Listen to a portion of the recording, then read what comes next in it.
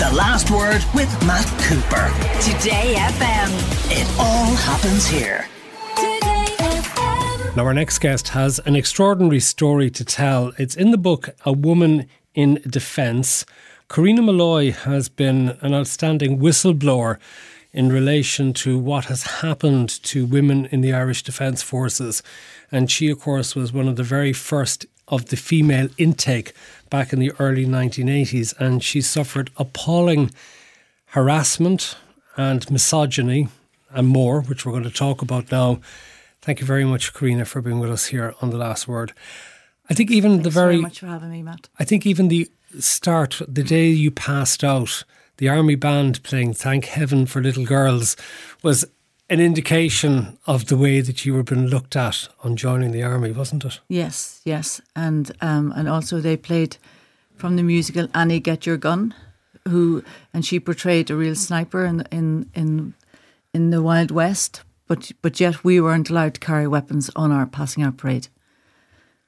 Even though we did weapons training, but yet we weren't allowed to be seen in public marching with the rifles. Why not? Oh, they came up with some lame excuse that in case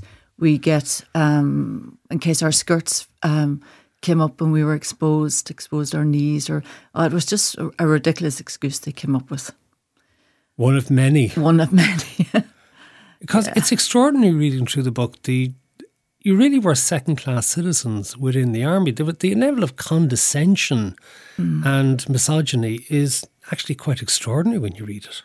Yes, yeah. Unfortunately, we were like unicorns for the first 10 years, because what people don't realise is the army continued to bring in female officers every year, but we were the only female recruits brought in 1981, and the next batch of recruits didn't come in until 1990.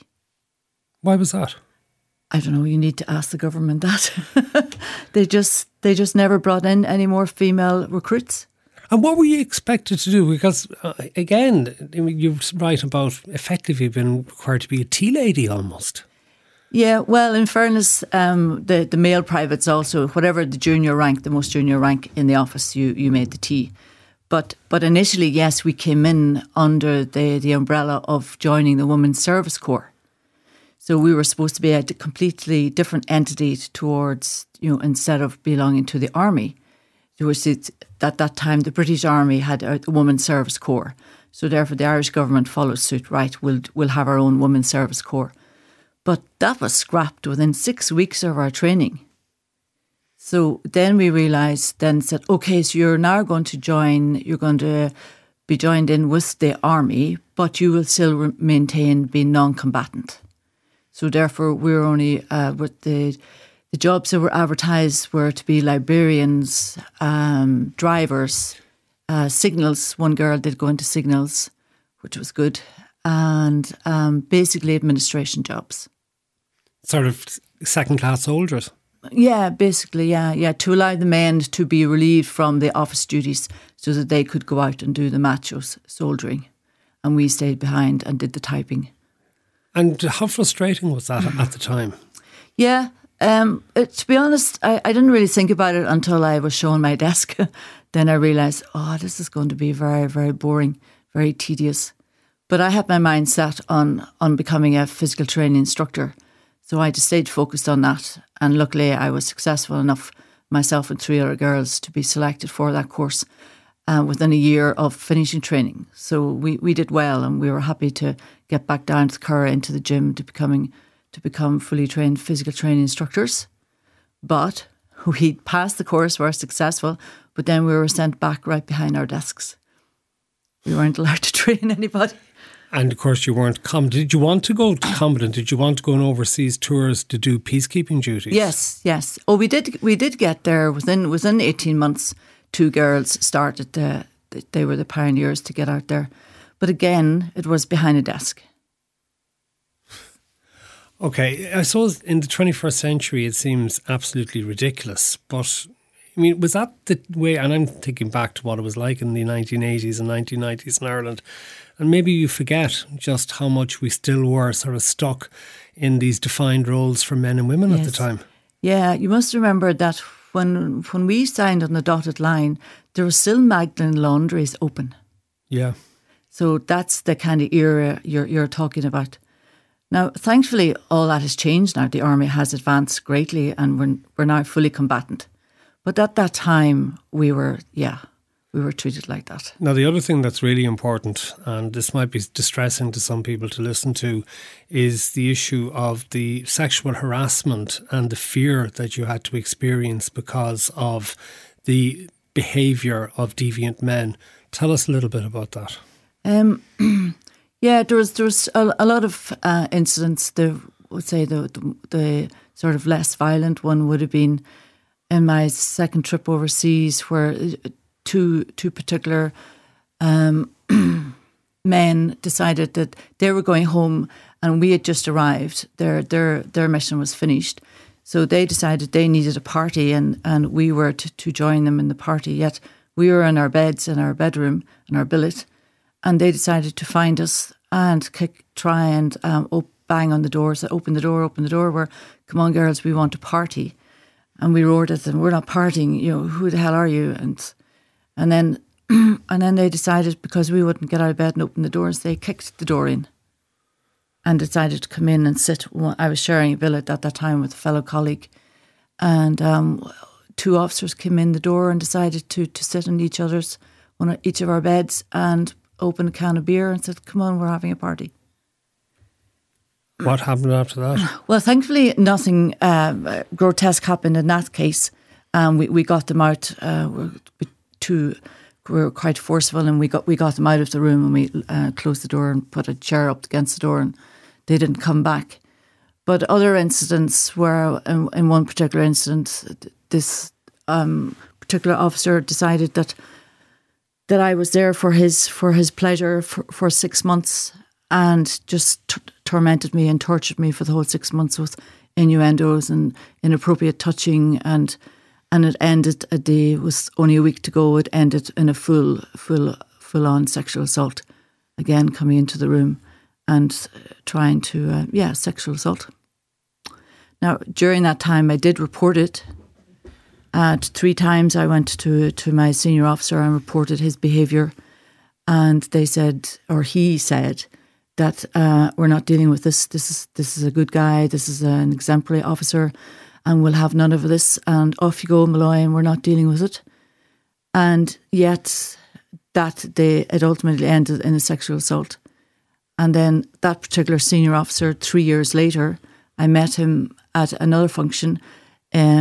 Set up for him because he got promoted, and he came to me and we had a quiet word and said, look, Karina, I'm really sorry I didn't protect you. I didn't realise how difficult he made your life, and I'm sorry that I didn't protect you, because it was my duty to protect you. And I said, well, yes, it was. You were my senior officer. It was your duty to protect me and to listen to me, but you didn't. I said, well, thank you for the apology now. He said, yeah, okay. But then what he did was he grabbed me by the back of my neck and decided to try and kiss me after apologising to me for another officer's inappropriate behaviour. So where do you go from there, And it even started early. I mean, you detail in the book one time when you were swimming in the pool in Rathmines and you were groped. Yes. And you reported it. Yes. Well, I attempted to report it. Yeah, explain that. I attempted to report it, and I was coerced and intimidated to drop the charges, because they told me that my then boyfriend had assaulted that particular NCO, but he hadn't assaulted him at all. He verbally confronted him, but he didn't assault him. But that incident, it wasn't the assault that really hurt. It was the fact that NCO announced in the NCO's mess, a bar full of men, that he enjoyed groping me, and he had a great time. He enjoyed looking at my ass. Did you see the ass of Molloy? And what really hurt there was that not one man had the moral courage to stand up and say, well, no, that's not right. That could be our daughter, it could be our sister you're talking to and talking about and degrading That's what really hurt. One of the things that comes across in the book as well when you talk about degrading is, I suppose, for everybody, this sort of culture, this macho culture of berating people, insulting people, and you were almost expected that this is all right because this will toughen you up in some way. Yeah, I love their saying, sure, Molloy, sure, it's only a bit of banter, grow a thick skin, just put the head down and get on with it. But there's one example of that. I was doing yet another course, and unfortunately, through no fault of my own, I was the only female on the course. And during a genuine lecture on how to attack and defend a military position, the correct terminology was how you need to bend to find the vulnerable spot in the post and penetrate it with weapons and assault.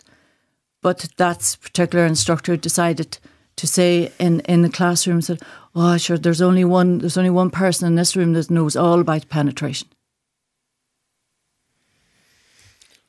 Did it also impact on the development of your career? Were you actually stopped from progressing in the way that you should? Were you stopped from having opportunities to do things you wanted to do? No, I have to say, it may seem that it took a little longer for me to get promoted, to get on NCO's course, but I don't think it had that actually anything to do with my gender. It was just the way that the lack of promotions were happening at that time.